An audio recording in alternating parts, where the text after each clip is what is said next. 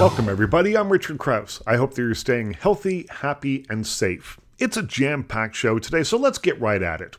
Later, we'll meet comedian Daniel Stolfi, who turned his experience with cancer into a funny stage show called Cancer Can't Dance Like This in 2010. He's revisited the subject for The Comedian vs. Cancer, a raw, moving, and comedic memoir detailing his journey through cancer treatment at the young age of 25.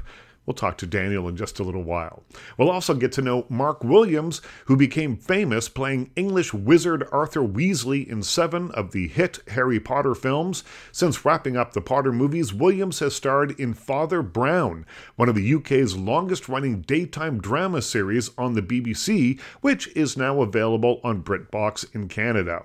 First up, though, let's meet Anne-Marie Moraes and Ronnie Rowe Jr., the showrunner and star, respectively, of The Porter, a great new CBC drama set in the 1920s about the moment when railway workers from both Canada and the United States joined together to give birth to the world's first black union, the Brotherhood of the Sleeping Car Porters. First thing, shoes are important. No scuffs, perfect polish. And when you walk like a man with answers, because whether or not you have them, that's who you have to be. Tell me about the importance of the creation of the Brotherhood of Sleeping Car Porters as the first Black-led labor union in Canada.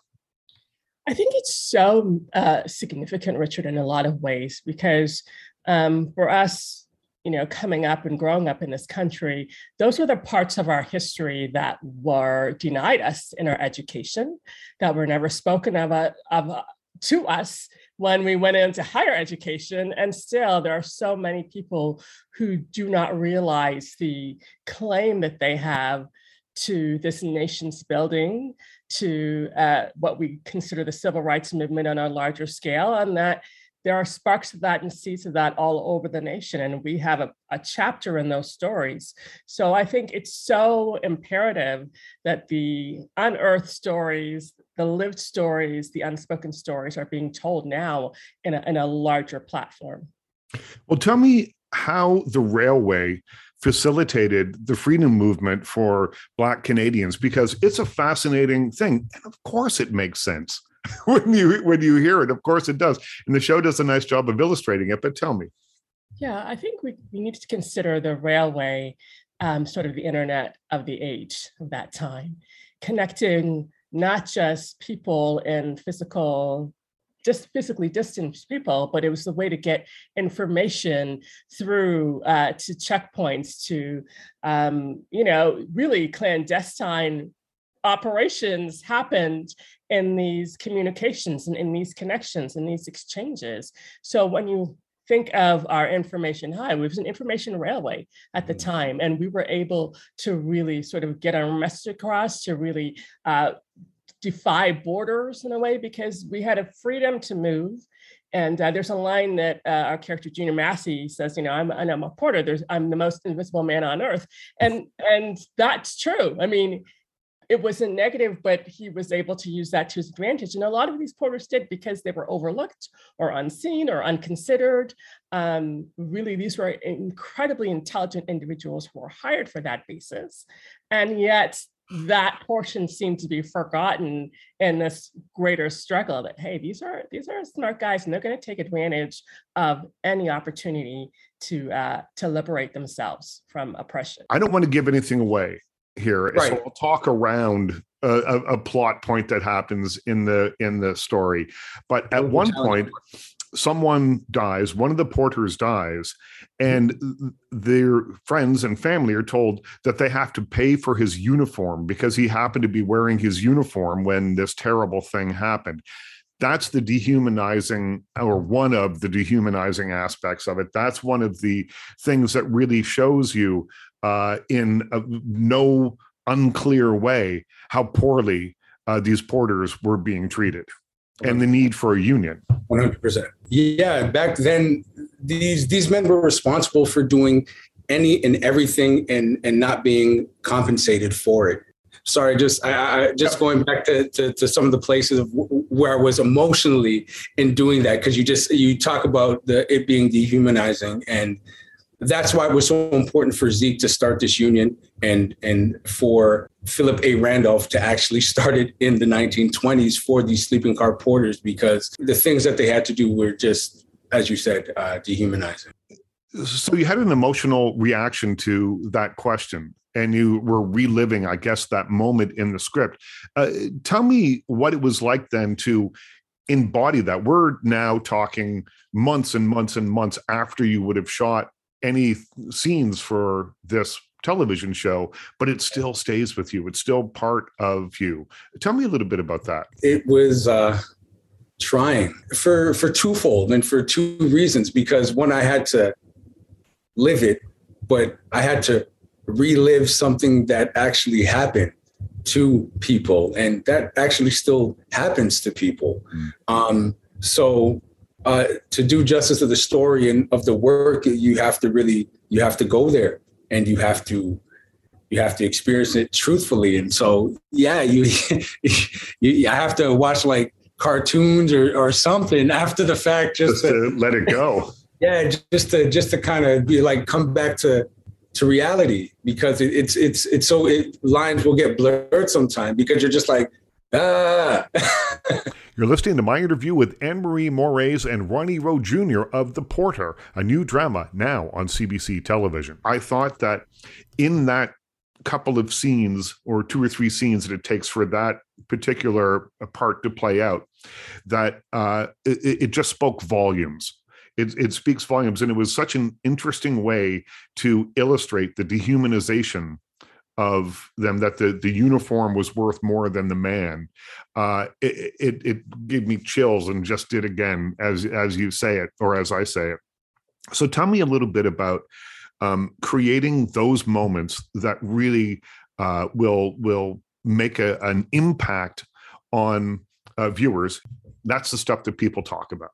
It is the stuff that it's not just the stuff that people talk about, it's the stuff that you as a writer or creator, I mean, it keeps you up at night because it is so in parallel to your own life and lived experience in different ways, and to the generations that came before us.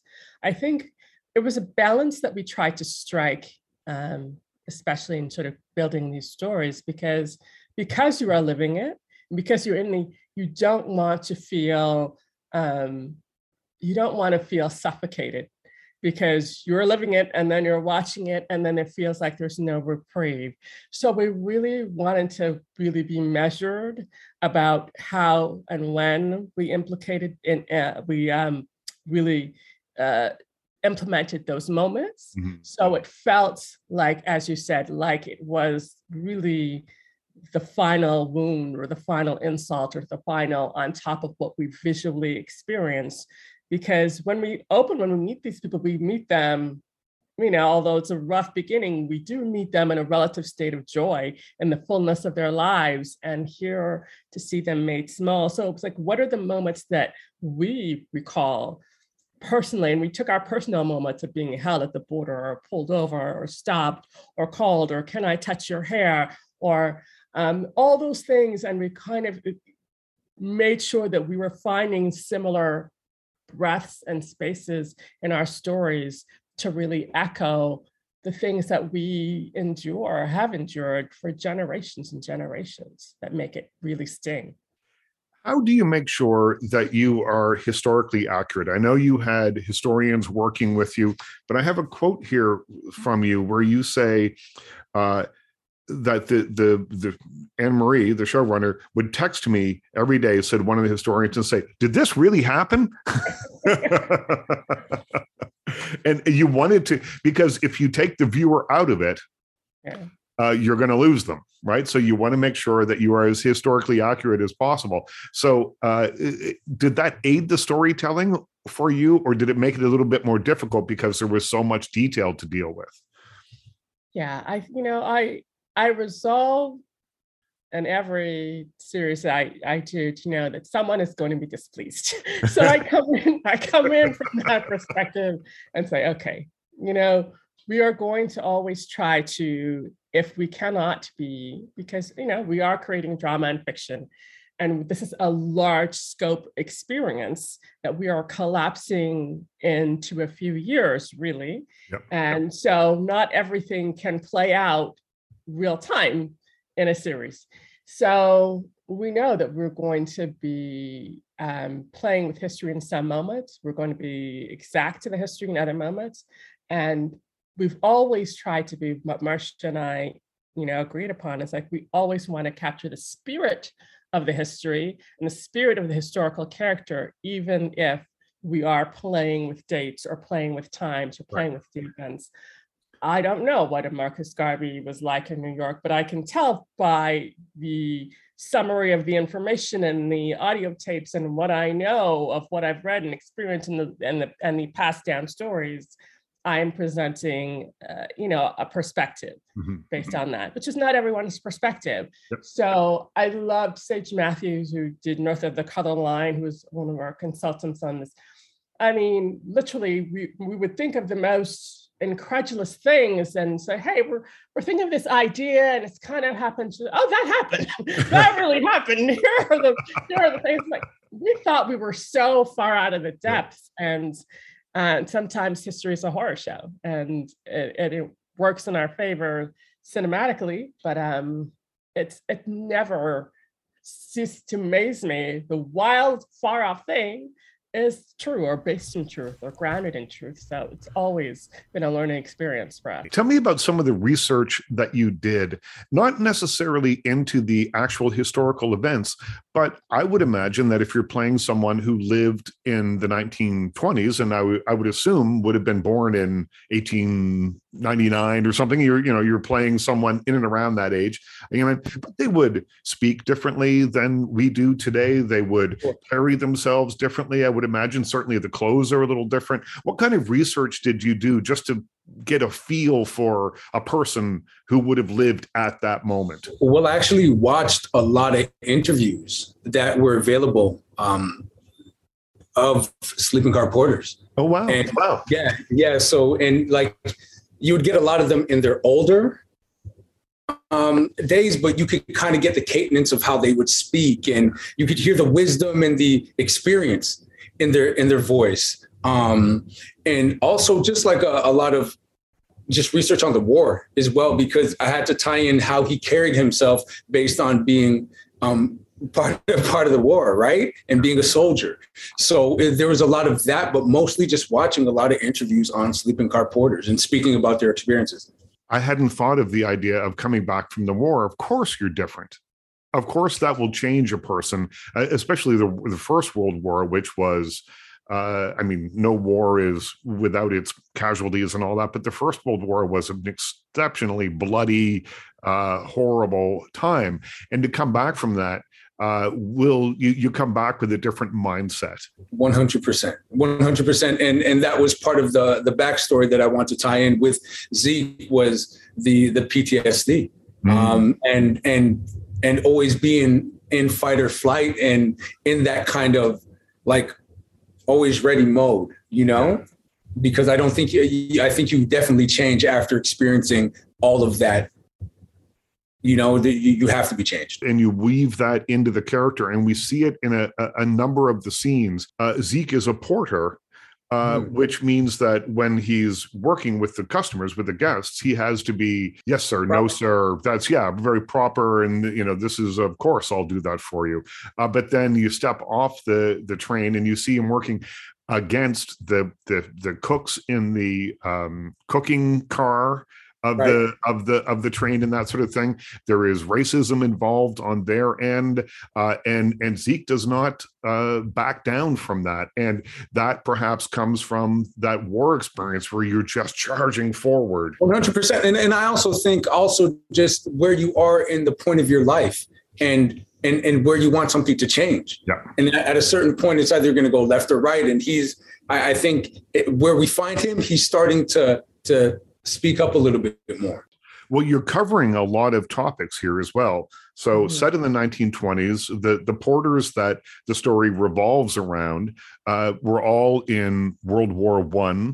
You have to imagine that there's a certain amount of PTSD that goes along with that once you're back in civilian life. Obviously, the racism that they encountered is a big part of the story. But I like that there's an optimism to all of them. It might be a guarded optimism a little bit, but there's an optimism to all of them, and they're coming at their goals in life, I think probably all four of them from four different angles, but they all have optimism. And if you don't have hope, you don't have anything. You don't have anything. Yeah, I think I think you said it exactly right.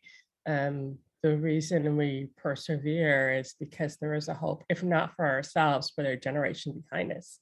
So I don't think I could ever participate or create something where I felt that wasn't in an element of the series or an element of the narrative in some way, because life is hard and you just need to know that it's possible to get through the other side or something. And I always want to be a part of that type of storytelling. You're listening to my interview with Anne-Marie Moraes and Ronnie Rowe Jr. of The Porter, a new drama now on CBC television. I think in the like you said, the 4 or 5 characters that we're following, they all have this desired goal that they're trying to attain. They just have different ways about going for it.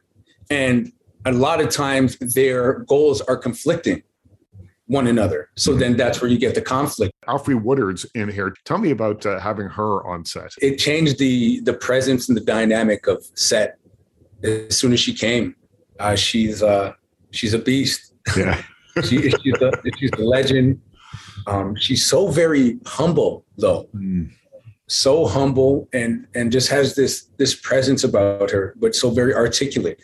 I remember she did like just a little speech, and it was beautiful, like just off the top, just speaking from the heart of what she was experiencing, and just so lovely. And I thought she was just so important to have because of her experience and how it kind of rubbed off on a lot of our female cast members, especially Muna, because Muna had to work with her one-on-one very often. And I was able to watch them do a scene at one point, and it was beautiful to see, like just how supportive and understanding she was within the process of it all. And yeah, she's amazing. She has been through it, and it's so great to see someone who comes on of her stature, comes on and pays it forward. And that's exactly what she did. She was just so available for anything that you had to ask her. She was willing to offer it up for you. So she's amazing. What do you hope people take away from The Porter? Wow, that diverse stories are important. And that Black history is Canadian history. you know what I mean? You want to put it in this box, but it's just integral for all Canadians. And I just want them to understand the importance of just how monumental that was in just the history of the country, and not just a culture. So there is the story element of The Porters, the optimism that we've talked about. We've talked about representation. There's a lot going on here. What do you hope people take away from it? Do you hope that they are simply entertained? Do you hope that it's a history lesson? Do you hope that it deepens people's understanding? Or do you hope all that stuff comes together? I hope all that. I think that's a beautiful stew, Richard. It's two wonderful things. At the end of the day, yes, we want to make great television. We want to make the kind of TV that not only Canada is proud of, but you're just proud, no matter where you are in this world. For me, I think everyone will have a different answer to that question. For me personally, I love the triumph. I love the story of hope. I love someone watching our show and think, if they can do it, so can I. Apply that to whatever situation, whatever feels like a David and a Goliath impossible battle in your life, to think that these people broke ground and shifted history. And it's like, if they can do it, you are of that line, you are of that ancestry, you are of that tradition. If they can do it, so can you. Anne-Marie, thanks so much for talking to me today. Pleasure to speak to you. Pleasure. It's wonderful. I enjoy you immensely, and I'm so glad that I got to meet you. Well, nice to meet you. If I wanted to get the Porters into a union, what's the first thing I should do? The great fear of the white worker is that our elevation means their elimination. We are supposed to create our own opportunities. There are rules to be obeyed, Marlene, and I strongly suggest you start playing yours. That was my interview with Anne-Marie Moraes and Ronnie Rowe Jr. of The Porter, a new drama on CBC television that depicts the history of Black Canadian and African-American men who worked as Pullman porters in the period following World War I. In this segment, my guest is Daniel Stolfi. His memoir, The Comedian vs. Cancer, is a raw, moving, and comedic book detailing his journey through cancer treatment at the tender age of 25. His initial response to being diagnosed with cancer was to create the award-winning hit one-person stage play, Cancer Can't Dance Like This, which he performed for 10 years across North America and raised in excess of $100,000 for charities such as the Sunnybrook Foundation. A portion of the proceeds from The Comedian vs. Cancer sales will benefit Young Adult Cancer Canada. Here's Daniel Stolfi. I have a quote here where you say you think about it all the time. Is it true 14 years ago it's still at the top of your mind? Oh, yeah. There's not a day that goes by that I don't think about it in some sort of way. And there's just so many things that I can draw from my experience, and it comes up every day. It was 2 years of treatment, right? So it was weekly chemotherapy treatment for 2 full years of my life, and that was my job. I was a cancer patient for 2 years, and I saw it all. And I mean, I read your story as well, Richard, and you've seen a lot too. So the very similar paths, and so it just is always. It's always there. It's in a way, but not in a bad way. Never in this way where I'm like, beating myself up about it. It's more about appreciating those little things in life that you can sometimes take for granted. That's what happened to me completely. So after I was diagnosed and went through the surgery and went through about 1.5 years of chemo, not as much as you, but it was enough. Yeah.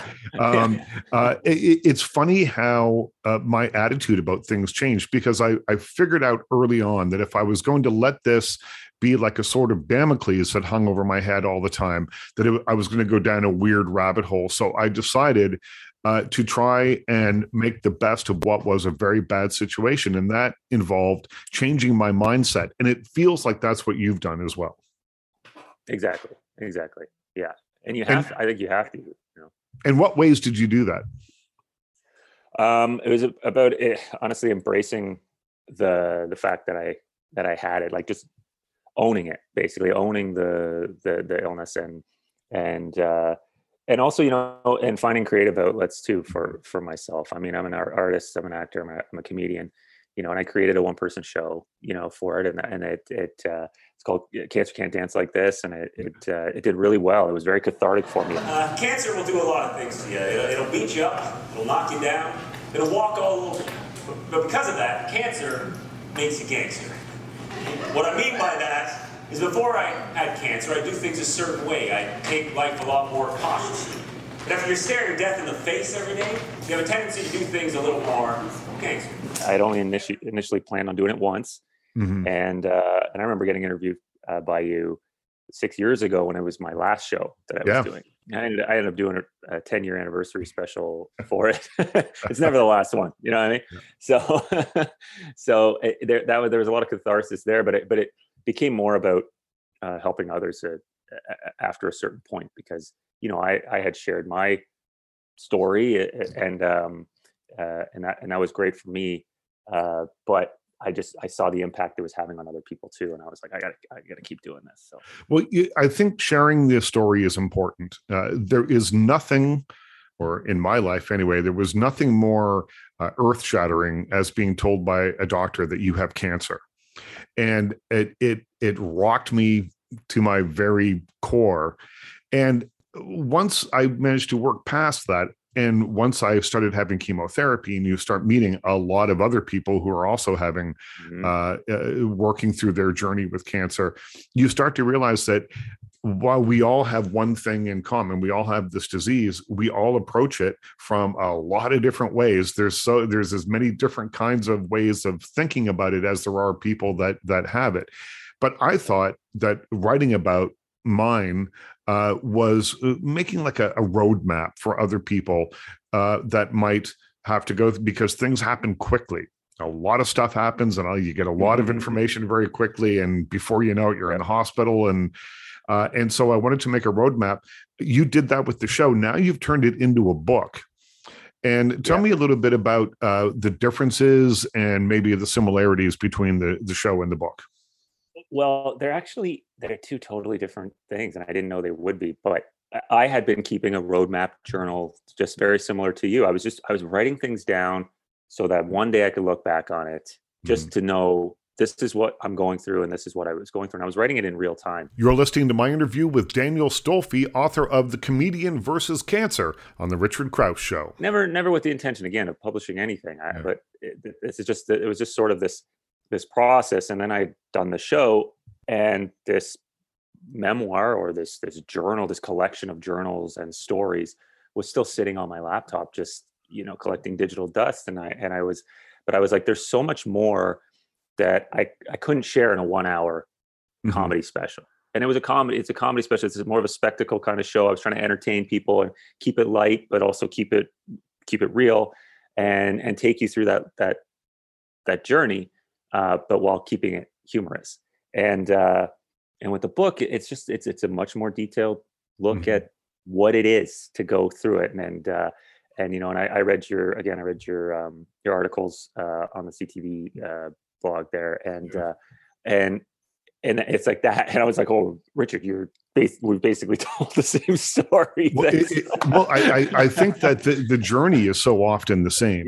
Because what happens is all of a sudden doctors with grim faces start telling you, using words you don't really understand, and telling you what the next couple of years of your life are going to look like.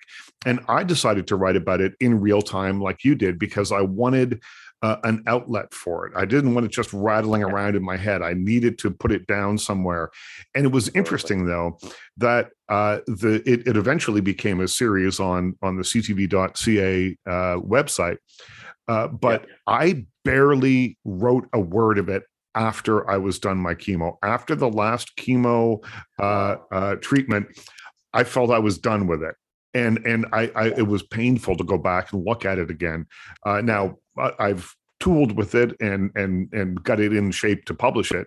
But no, I didn't go down and daily write anything anymore, because I was like, you know what? I feel like I've come home after a long journey. Yeah, fully. And I mean, I had a journal. I was keeping a journal as well. And as soon as those 2 years were up, I closed that journal. I didn't write about cancer anymore in that journal. It was done. And a lot of my story was already written. It had just been sitting there, and then I just kind of dove back in, like you said, just sort of like cleaning it up and whatnot. But you just got to write it down, get it out of your head, and put it somewhere. I think so. I would recommend that to anyone who's going through anything like this. So what do you say to people that perhaps would say, well, there's nothing funny about cancer. How dare you?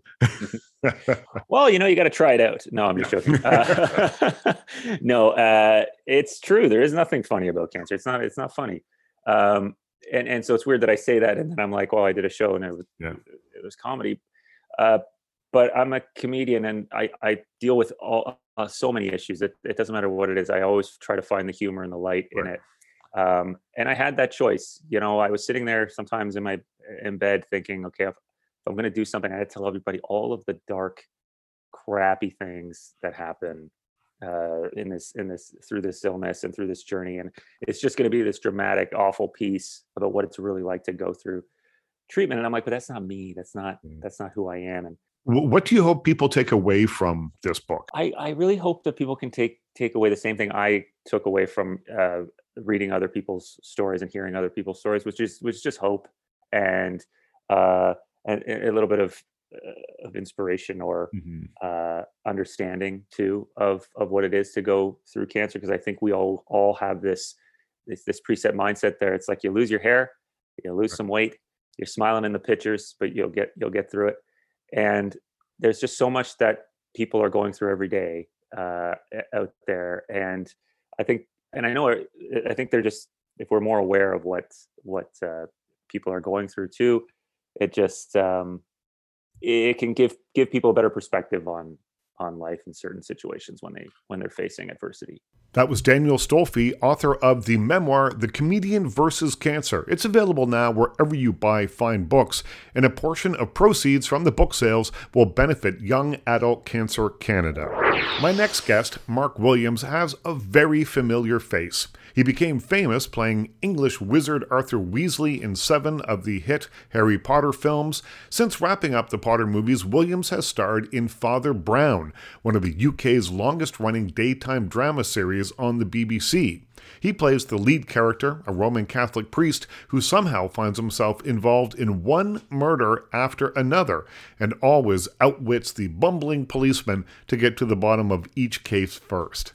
The popular series is now available on BritBox in Canada. Mark Williams joins me to chat about the show from his home in England. Now, let's talk about Father Brown. This is so successful. Why do you think that it has struck such a chord with viewers? I think it's good storytelling.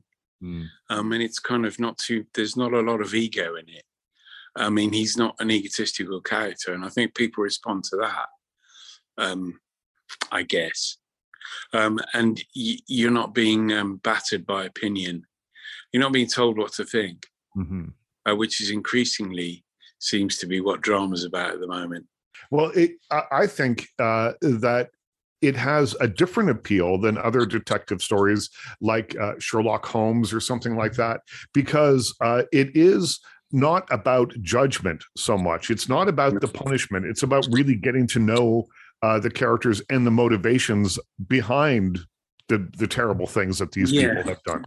Yeah, it's not an intellectual puzzle, which is the kind of raison d'etre of quite a lot of the Golden Age whodunits. You know, there's an objectivity to solving the problem, whereas he's anything but objective. He's subjective, because of his faith. When you play a character like this over the course of many years, do you get a greater understanding of what makes him tick, or for you, is it all on the page? That's a good question, but I have to say, first of all, one, I'm an actor, not a psychoanalyst.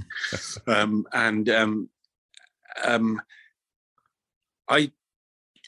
would debate with anybody about how much they understand anybody, even themselves. People talk about it a lot, but they don't understand. They may understand certain threads of behavior, but they don't understand the whole thing. How can you? It's impossible. It's a fantasy to believe that, and sometimes a controlling fantasy. And I think that one thing I have learned is to let go and to trust the page. I mean, I'm never one of those actors who say, "Oh, he wouldn't do that."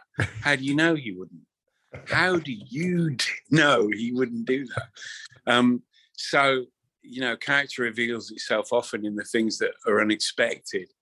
And I like that very much. It's like, it's not a challenge. I think it's an absolute help. It's a godsend he's done something completely out of character.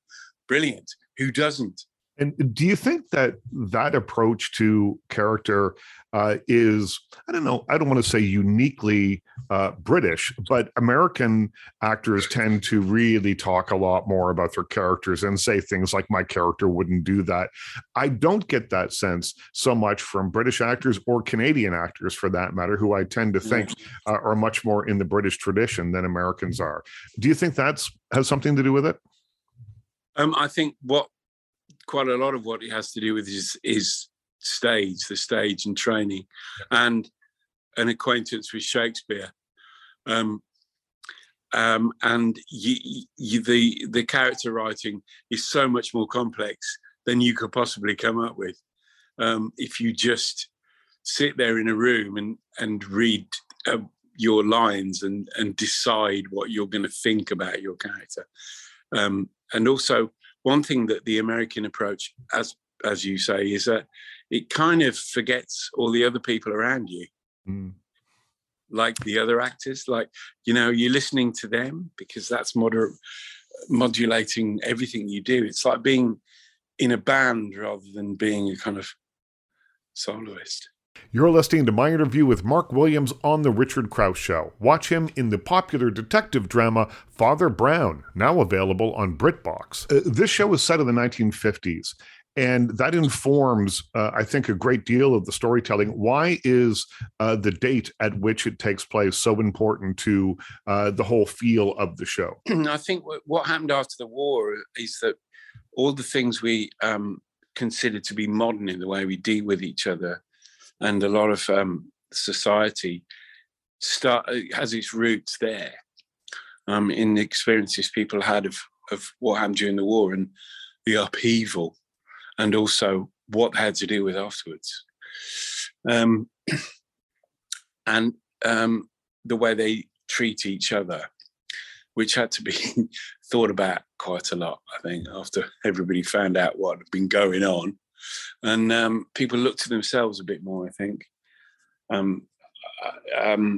The old prejudices, and I mean that advisedly, had to be put aside. And we still haven't quite managed it yet, but at least there was a start made. Also, a lot of the modern things, the mass media really took off there, and personal transport.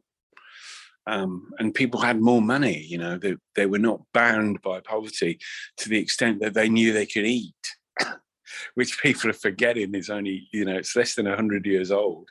Yeah. The idea that hunger's not going to pursue you. You say that a big part of Father Brown is learning to practice forgiveness. Is that the message of the show? I don't think we've got a message apart from please watch our show. I don't think we go in for messages. No, I mean, I would say that it's not. Yeah, don't judge, and there's going to be another side to every story. I mean, judgment seems key, and unfortunately, we seem to be hurtling down the judgment route at the moment, where people are taking it upon themselves to judge. But judgment is mine, saith the Lord. I think you'll find. I think it's also great that Father Brown, being set in the 1950s, there's no social media. And so a lot of that judgment that we just talked about comes from that. I disagree. There's gossip. There was incredibly powerful social media, localized, but my God, yeah. Oh no. That things spread like wildfire with the same misinformation gleefully handed on from person to person. The other thing you got to remember is letters, which of course were private and secret. And often only after people's deaths do you find out what they were saying and what was being said to them. And some of that can come as a shock. Nobody writes letters anymore. I do. Oh, do you still? Yeah. Only to a few people who respond in kind. Yeah. I just think of one of my memories of my late mother was watching her write letters to people, and it's just something that in a lot of ways seems like of another age, another time. I know, but we got a kind of nostalgic memory of that because you read a lot of postcards and letters, and half of it's the weather and the rest is must go now, must catch the post. What, really? But the post's leaving in 3 minutes. There's not a lot of descriptive talent or kind of soul searching. They're very superficial, often. They're just about making contact, which is exactly what we do now. Hi, it's kind of emoticons on paper. That was Mark Williams. You can see him on Father Brown on BritBox. That's all the time we have. Big thanks to all my guests, but of course my biggest thanks goes to you for listening. I'm Richard Crouse. Stay healthy, stay happy, stay safe, stay weird. We'll talk to you again soon.